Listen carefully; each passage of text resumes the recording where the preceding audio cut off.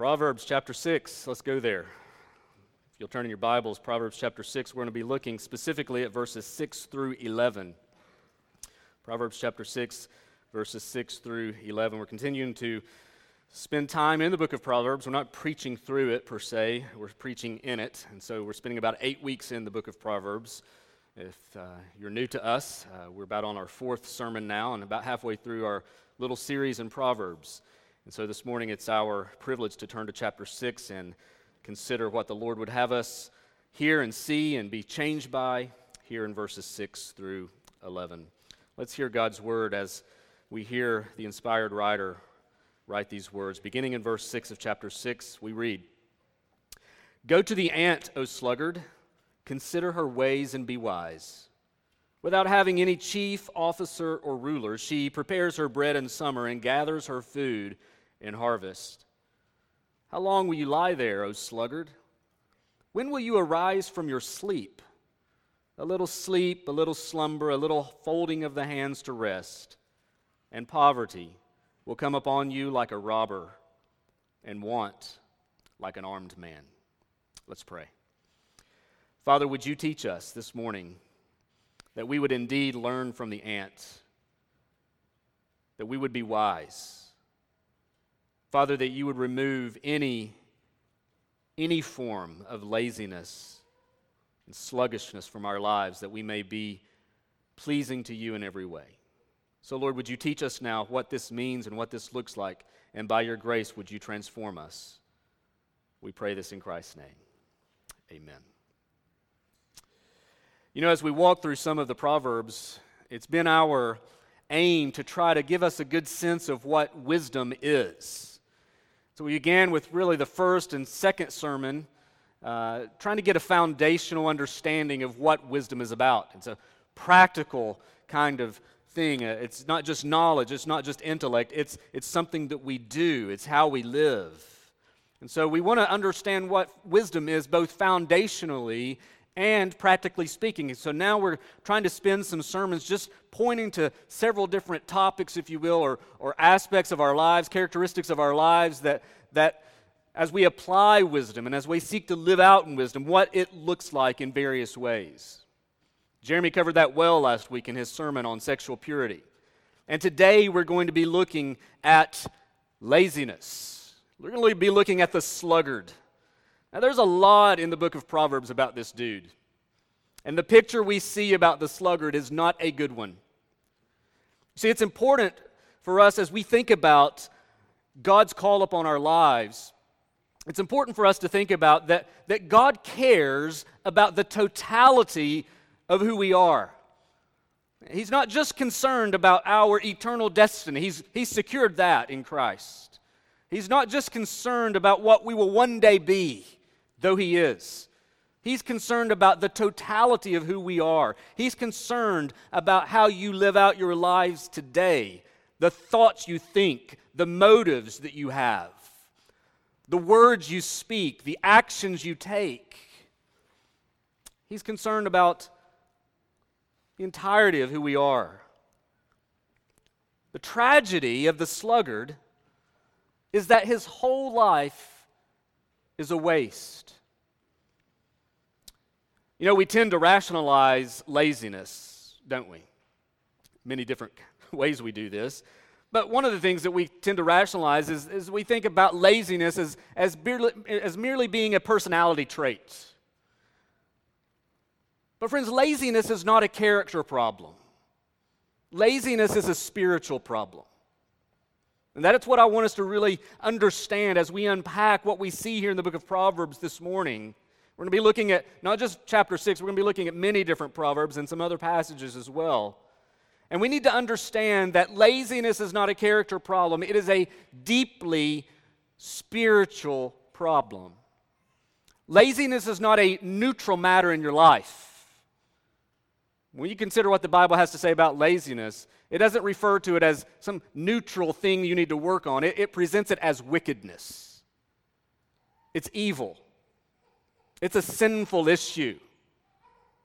So we need to understand that as you read throughout the book of Proverbs, the sluggard is addressed no less than 14 times, maybe more. If you use just the word sluggard, if you use other different words pertaining to laziness and slothfulness, we see it refers to this topic so often. There's a lot to be said, a lot to be warned about concerning the slothful, the sluggard. You get to the New Testament and you see counsel from various writers, and you see not only in Jesus' ministry, but also in Paul and what he has to say, and other writers as well. You see it in Peter. Somebody was reminding me this morning of what Paul said in 1 Thessalonians 5, verse 14, where we're called to admonish the idle. We see all kinds of references to this throughout in the New Testament. In Titus chapter 2, verse 14, we're told there that Jesus gave himself for us to redeem us from all lawlessness and, hear this, to purify for himself a people for his own possession, zealous for good works. You hear what we're saved to. We know what we're saved from. We're saved from judgment. We're saved from wrath. We're saved to be a people of his own possession who are zealous for good works. And so when you begin to understand the warning of being like the sluggard, you see the other side as well in the Bible of how we're called to be a zealous people, a passionate people who are filled with good works.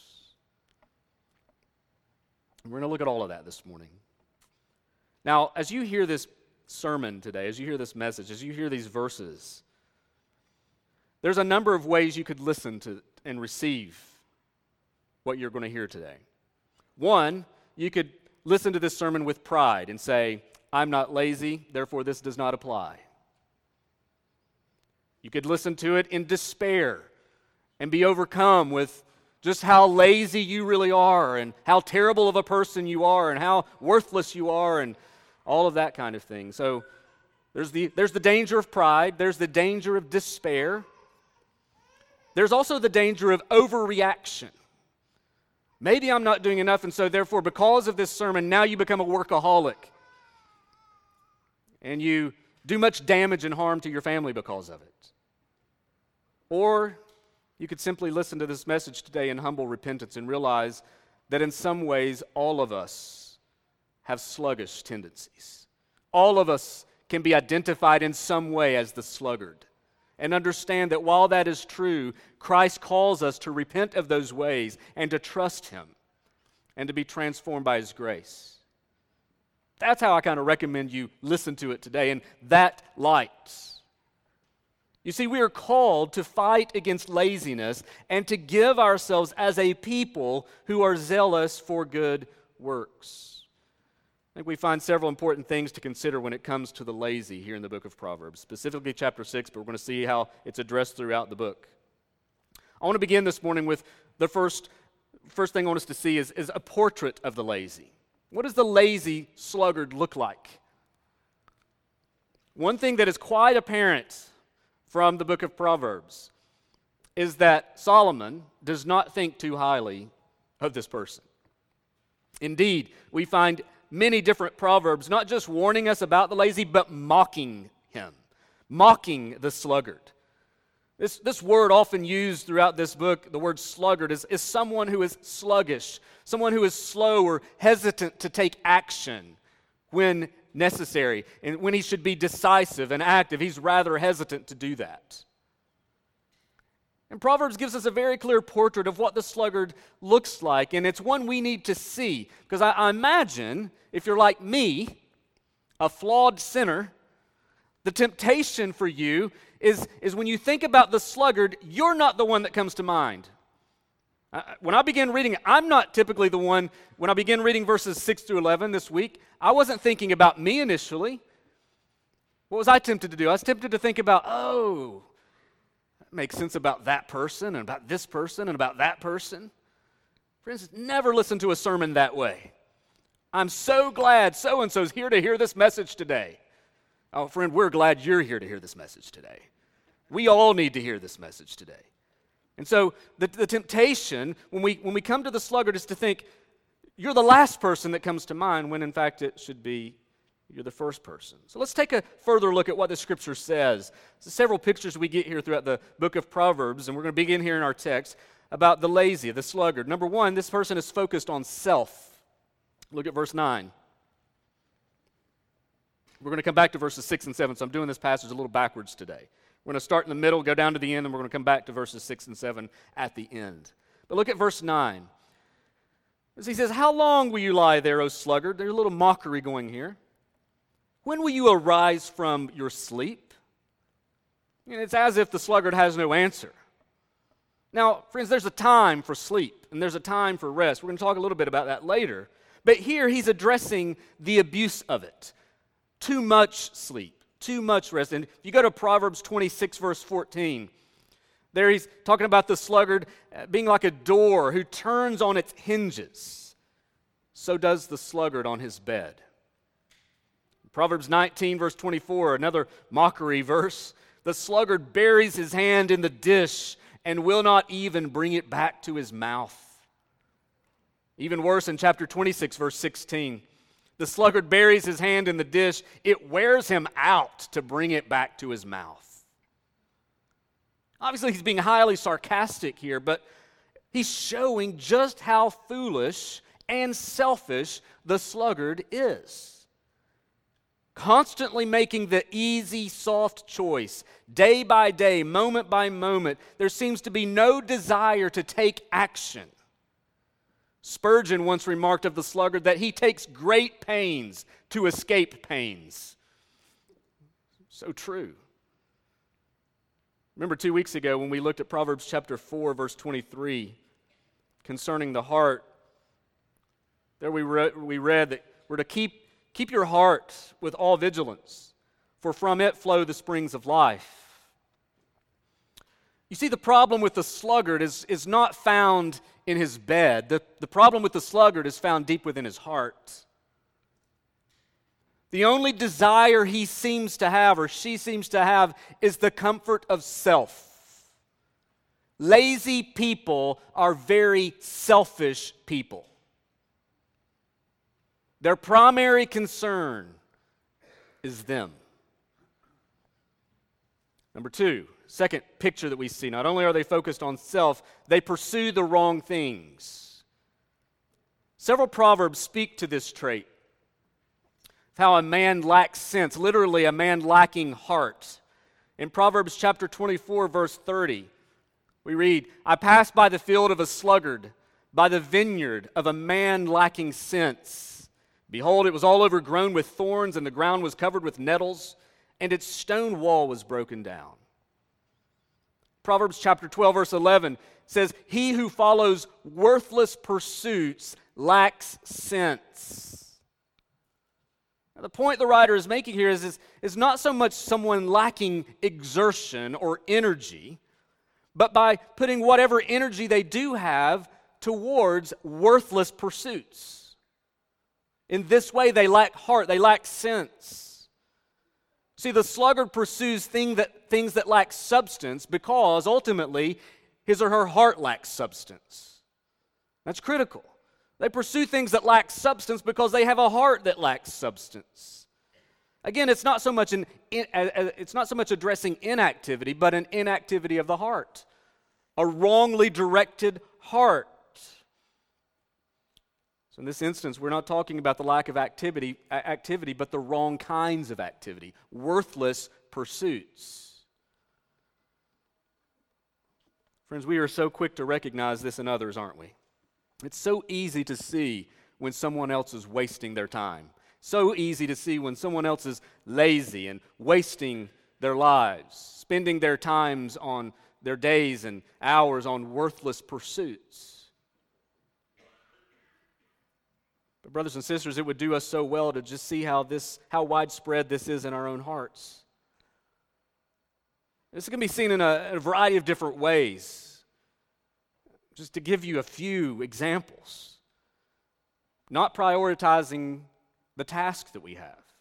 Instead of doing what needs to be done, you do what you want done. And so that shows up in our workplaces and in our schools, doesn't it? Failing to get assignments done when due. At home, letting things go, letting the clutter increase, not prioritizing correctly, spending our time, secondly, on non-productive things, just not completing our work fully or in a timely fashion. It's interesting, research has been done on this issue in the workplace, and you can go to all kinds of different websites and see the research results. But one of the sites I was looking at said on an average, this is average, don't freak out if you think, that's not me. On average, of those who work an 8-hour day, only 2 hours and 54 minutes are spent being productive. Just average. There's always exceptions to that. Think about how that would look like in school or in other settings. Maybe even in the church or at home.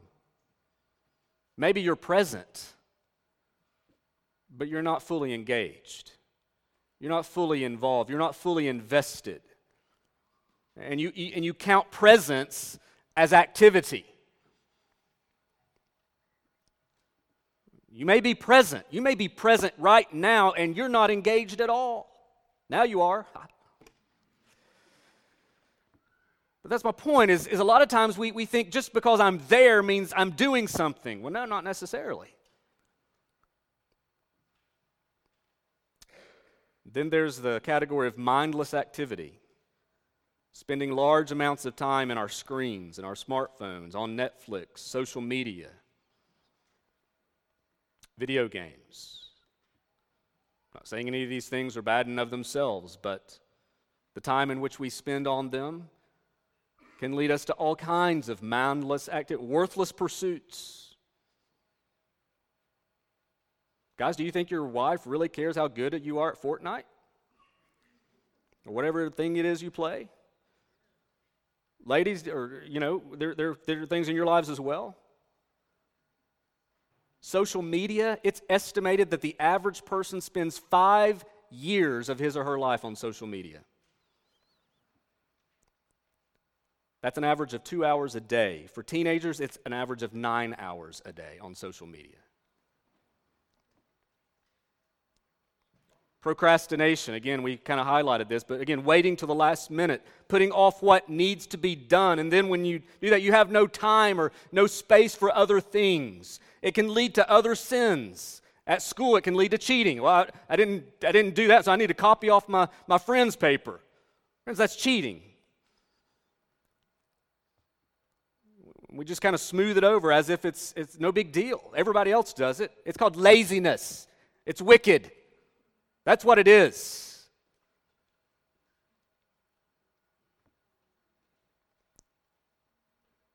The church, the Christian life, always procrastinating, waiting to the last minute to do the things which in turn robs you of opportunities to serve the Lord. Having to say no to the Lord in one area because you've been unfaithful in another. Friends, due to the condition of our hearts, due to how our hearts are engaged, will in essence dictate how we spend our days and how we spend our time, whether it's in worthless pursuits or in something much more meaningful. Another thing that we see about the sluggard is he's quick to give excuses. Lazy people make the best excuses. Sometimes they're pathetic excuses. Listen to what the Proverbs says in chapter 22, verse 13 about the sluggard. The sluggard says, "There's a lion outside. I shall be killed in the streets." In chapter 26, verse 13, again, the sluggard says, "There's a lion in the road. There's a lion in the streets." And then later in that same chapter, it says, "The sluggard is wiser in his own eyes than 7 men who can answer sensibly."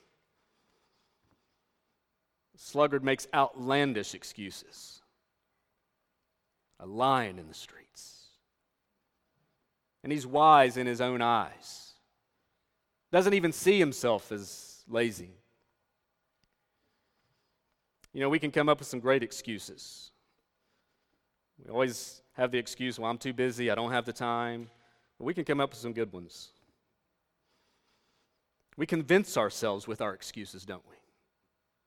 We're so convincing. You may not be so convincing to someone else, but you're so convincing to yourself. Thoroughly convinced in their mind why they shouldn't do something. Think about that, just how that plays down in your life practically, obviously, at work, at home, at school, just in life in general, but spiritually, think about how that shakes out. We have all these excuses why we can't serve the Lord, don't we?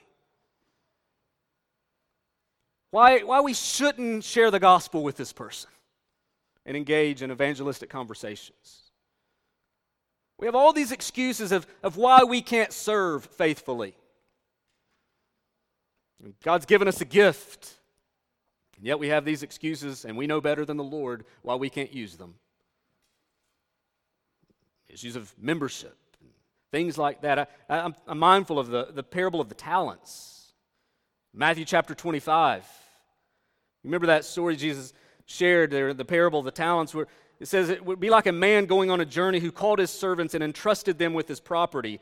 To one he gave 5 talents, to another 2, to another 1, to another 1, to each according to his ability. And then the master goes away and then he returns. Well, in the meantime, what did the 3 servants do?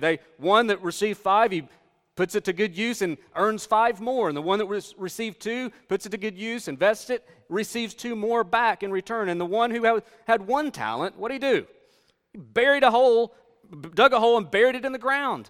When the master came back, they all accounted for what they did with their talents. The one who had 5 brought the master 5. The one 2 brought him 2. And the one who had 1 said, "Here is your 1 talent back." And this is what we read.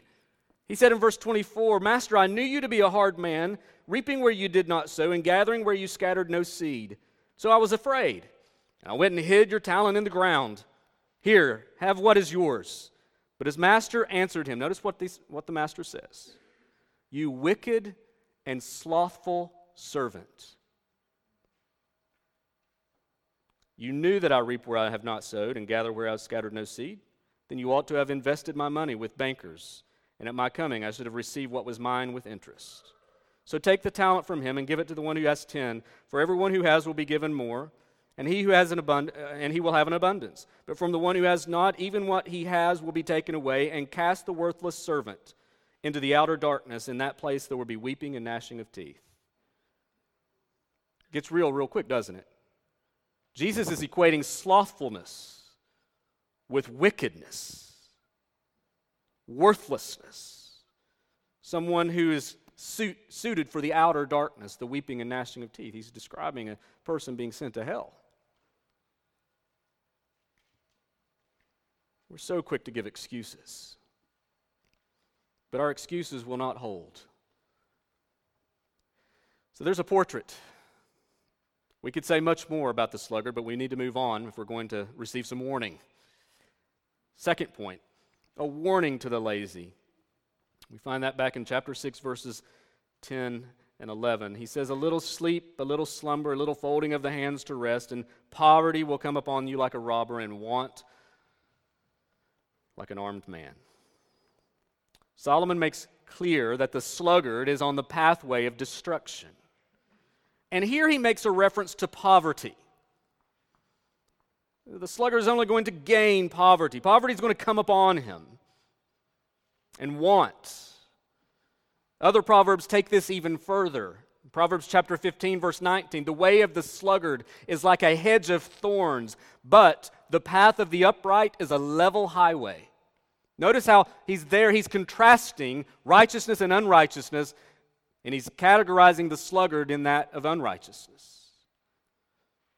Proverbs chapter 18, verse 9, "Whoever is slack in his work is a brother to him who destroys." Proverbs 21, verse 25, "The desire of the sluggard kills him." Notice the severity of the language here. And again, in chapter 15, verse 19, we see the way of the 2 paths, the 2 different paths with 2 different destinations. The way of the righteous, the way of the unrighteous. Friends, laziness is destructive.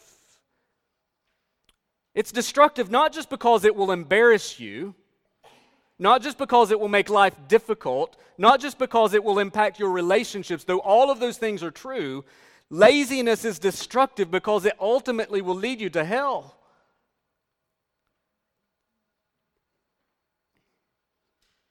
I'll repeat what I said earlier. Laziness is not merely a character problem, it is a deeply rooted spiritual problem. The way of the sluggard reveals a significant defect in the heart. It reveals whether or not you're living for you or whether you're living for the Lord. And our work ethic is a good evaluator of whether or not we're walking towards Christ or away from Christ. Listen, I want you to listen to me carefully. Laziness can be, two important words, can be a sign of not being a Christian. I'm not saying it is always, but laziness can be a sign of not being a Christian. Paul in 1 Timothy chapter 5, verse 8 says, if anyone does not provide for his relatives, and especially for members of his household, listen to what he says, he has denied the faith and is worse than an unbeliever. Paul seems to tie an unwillingness to provide, to work, to denying the faith. Obviously, he's not talking about those who are disabled and unable to work. We're not talking about that. He's talking about those who are fully able, fully capable. He's not talking about those who have moved into retirement or anything like that. He's saying, listen, if you fail to work and to provide for your family and you're able, you've denied the faith, you're worse than an unbeliever. He seems to equate this laziness to a denial of the faith.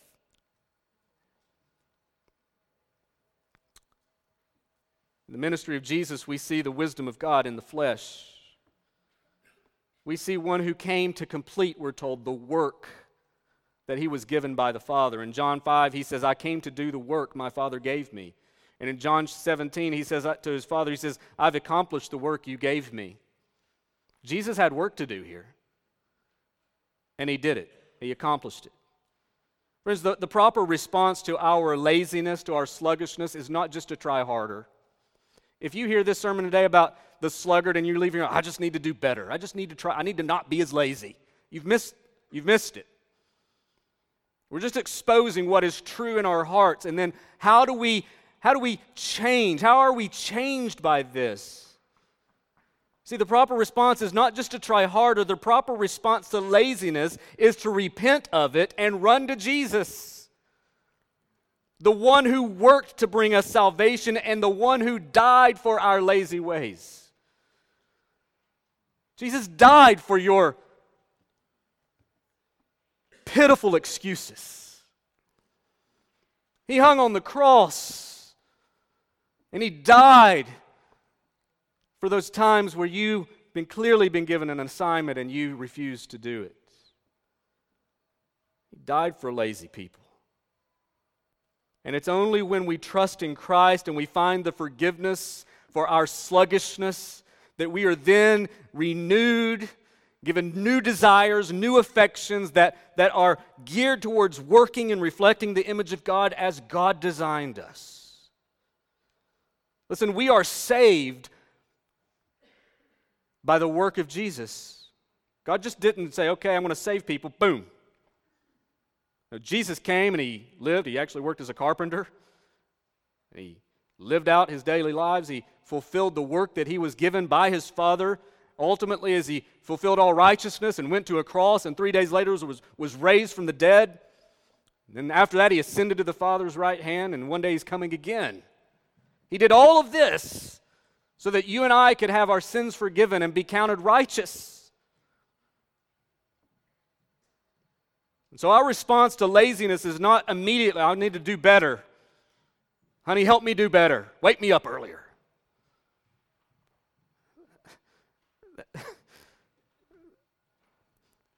Buddhists can do that. I could say that in a Hindu temple. What makes this so important is to see the gospel centrality of what we need if we're not going to be lazy. And our ultimate goal is not that I'm no longer lazy. My ultimate goal is that I would live my life, that I would pour my life out for the glory and praise of God, that I would be a living sacrifice, zealous for good works, that I would pour out my heart and my life for the glory and praise of God. And listen, you will not do that until you have met Christ. Friends, the first step is to bow the knee to King Jesus and to acknowledge that without him you are nothing and you can do nothing, and that you need him for everything. And that he died for people just like you, and that he bore the wrath of God on your behalf for your laziness. As we're saved by the finished work of Christ and we're given the Holy Spirit, and we need to remember that laziness is not a fruit of the Spirit. Listen, according to Peter, there is a lion in the street. He thought the sluggard was just hallucinating. Now, there really is a lion out there seeking whom he may devour. And Jesus has crushed him.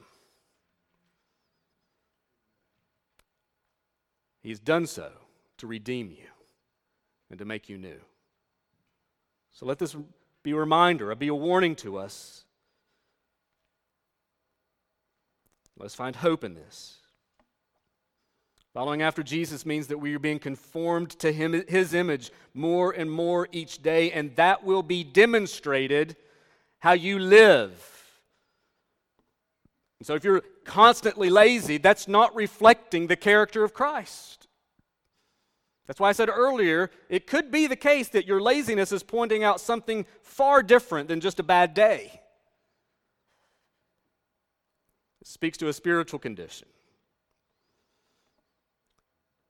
So we've seen a portrait of the lazy. We've seen a warning to the lazy. Let's now see an encouragement to the lazy.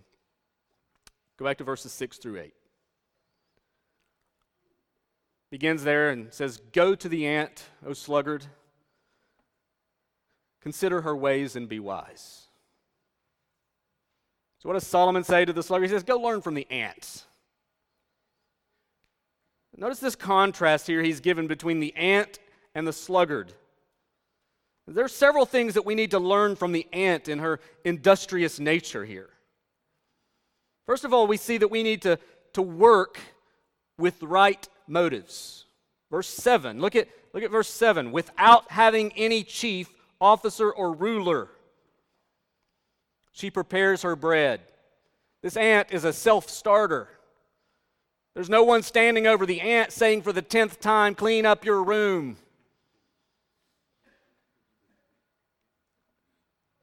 There's no one standing over the ant saying, be more productive, get off your phone at work.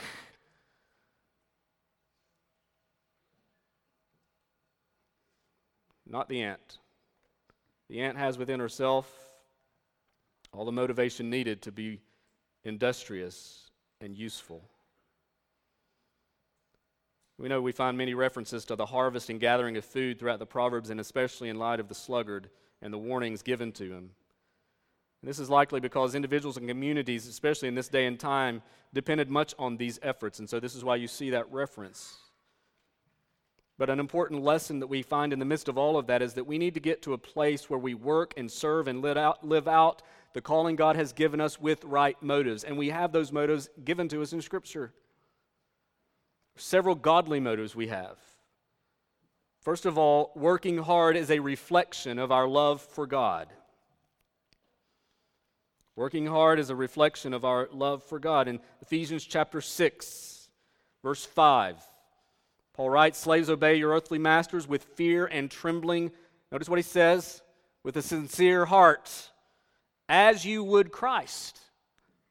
Not by the way of eye service as people pleasers, but as servants of Christ, doing the will of God from the heart, rendering service with a good will as to the Lord and not to man, knowing that whatever good anyone does, this he will receive back from the Lord, whether he's a slave or free. There's instruction then for the masters. Hard work is a reflection of our love for God. 1 Corinthians chapter 10, verse 31, Paul says, whether you eat or whether you drink or whatever you do. He's not about to give a long list. Let me just stop and cover it all. Whatever you do it all to the glory of God. Whether you're making supper, whether you're cleaning your room, whether you're feeding the baby, whether you're filling out reports at work, whether you're doing conference calls, whether you're talking to your neighbor, whether you're taking a test, writing a paper, do it all to the glory of God. It is a reflection of your love for God as you do it. Whatever you do is a reflection of your view of God and your love, or their lack thereof, of God. Friends, we should work hard because it's a reflection of our love for God, but it's also a reflection of our love of others, how we serve them. We need to have the right motives. Are we seeking to do good, to benefit others? Fathers, are you seeking to do good to your children? As an employee, are you seeking to do good at work? We need to have the right motives, and we could get into go back to Proverbs 4:23. It's out of the heart flow the springs of life. We need to have the right motive. Why are we doing what we're doing? Why should I do this? Because it was a reflection of your view and love of God and how you care for others, your view and love of others as well. Second truth that we see, an encouragement we find, is that we need to have the right perspective. Notice the ant. She prepares her bread in summer and she gathers her food in harvest. She plans for the future.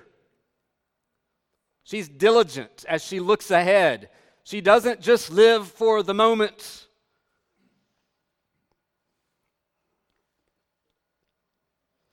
Friends, we are called to be stewards of the day that we're given today, because I realize the Bible also talks about we're not promised another moment. Today has enough trouble of its own, right? James talks about that.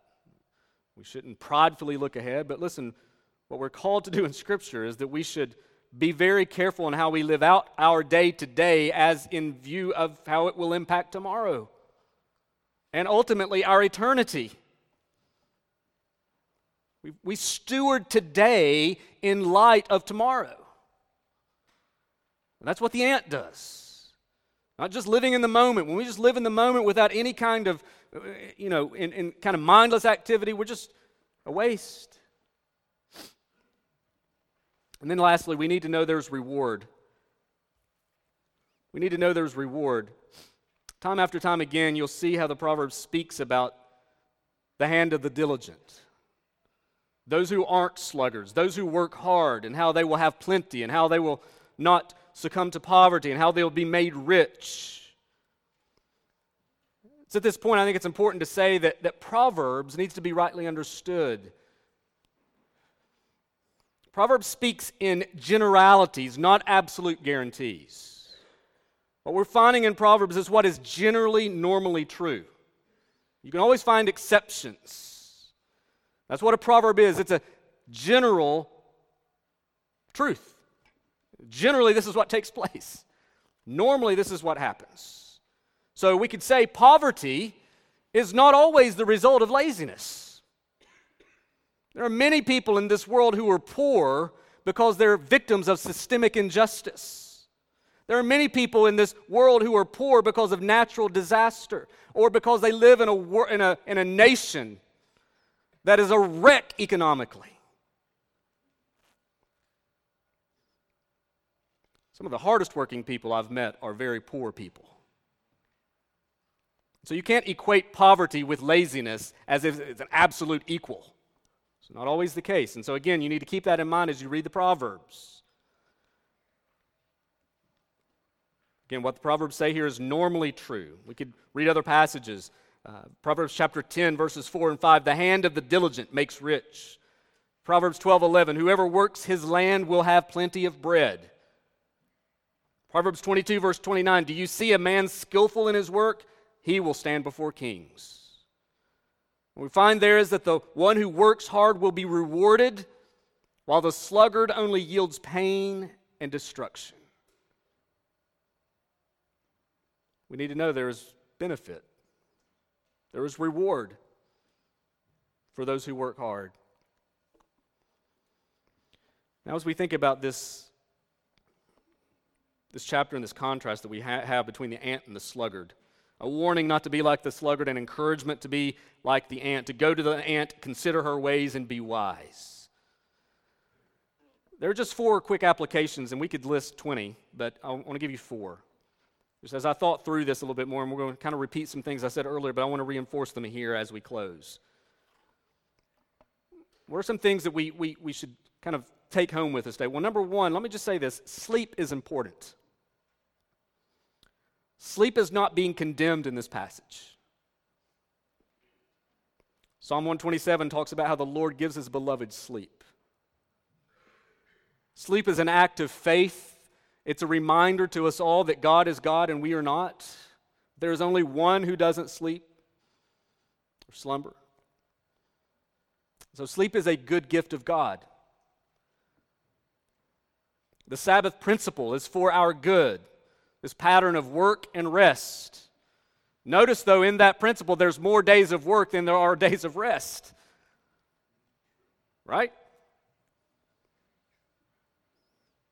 Sleep is important. It's a gift of God, but it's not to be abused.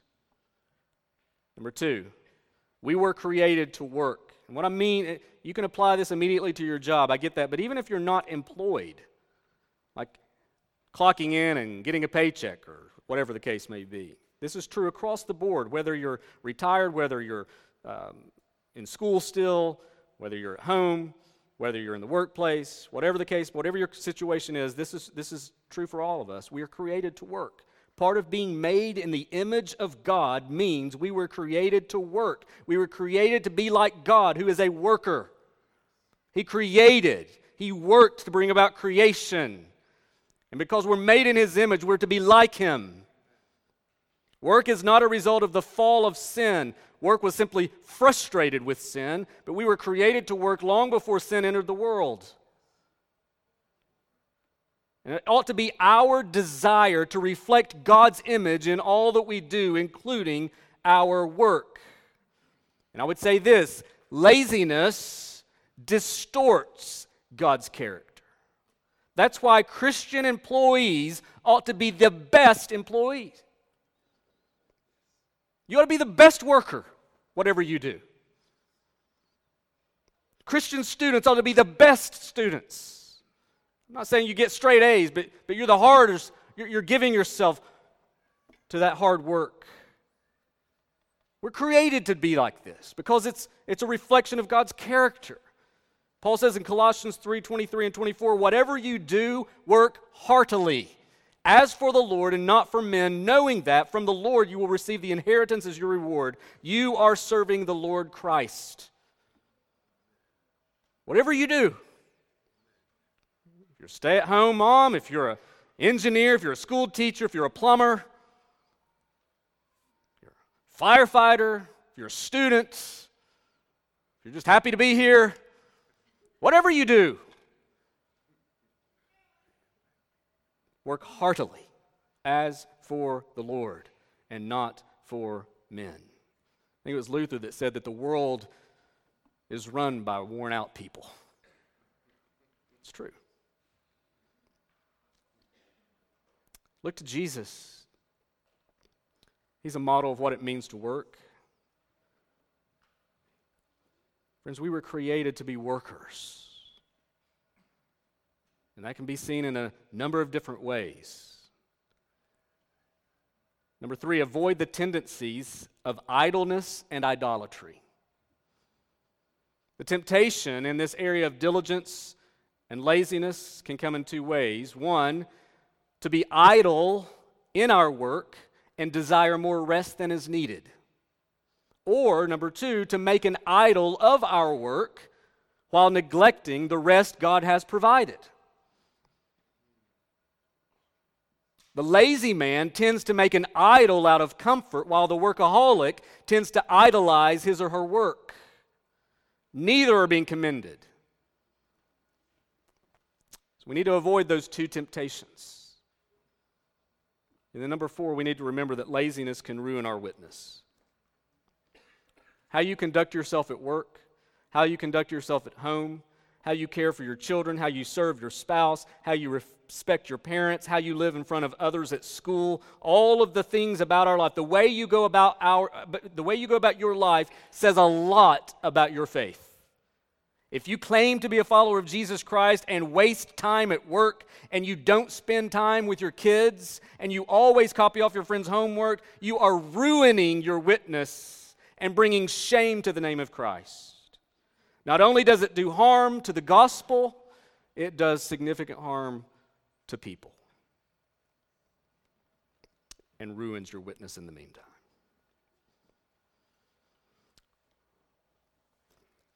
Back in Romans chapter 12, Paul said in verse 11, "Do not be slothful in zeal. Be fervent in spirit. Serve the Lord." Friends, that's what we're called to. We're called to learn from the ways of the sluggard.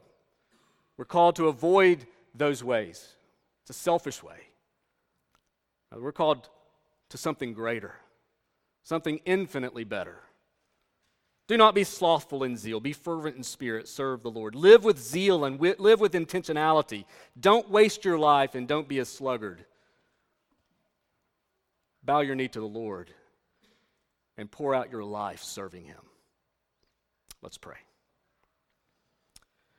Father, we recognize that as we hear these words, that there is so much that occupies our hearts and our minds through a given day or through a given week. Lord, would you search our hearts right now, and would you help us see sluggish ways? Would you help us see our sluggish tendencies, and would you help us to confess them and repent? Father, we know that apart from you we can do nothing, and we can be nothing. We thank you that you have saved us. We thank you that you've called us and that you've given us work to do. Lord, would you help us to live with zealous intentionality, that we would not be slothful in zeal, but we would be fervent in spirit in every way as we serve you. Father, would you speak to us and would you help us be more like Christ? Father, it may be that there are some who have not repented of their sins and put their faith in Jesus. Father, would you search their hearts even now and show them their need of a Savior? Would you lead them to life everlasting? Father, there's no greater joy than to know you, and there's no greater joy than to know you and to walk in faithfulness and obedience to you. Would you make us a people that reflect your image as we seek to serve you all our days? Father, thank you so much for reminding us of these things. We pray this all in Jesus' name. Amen.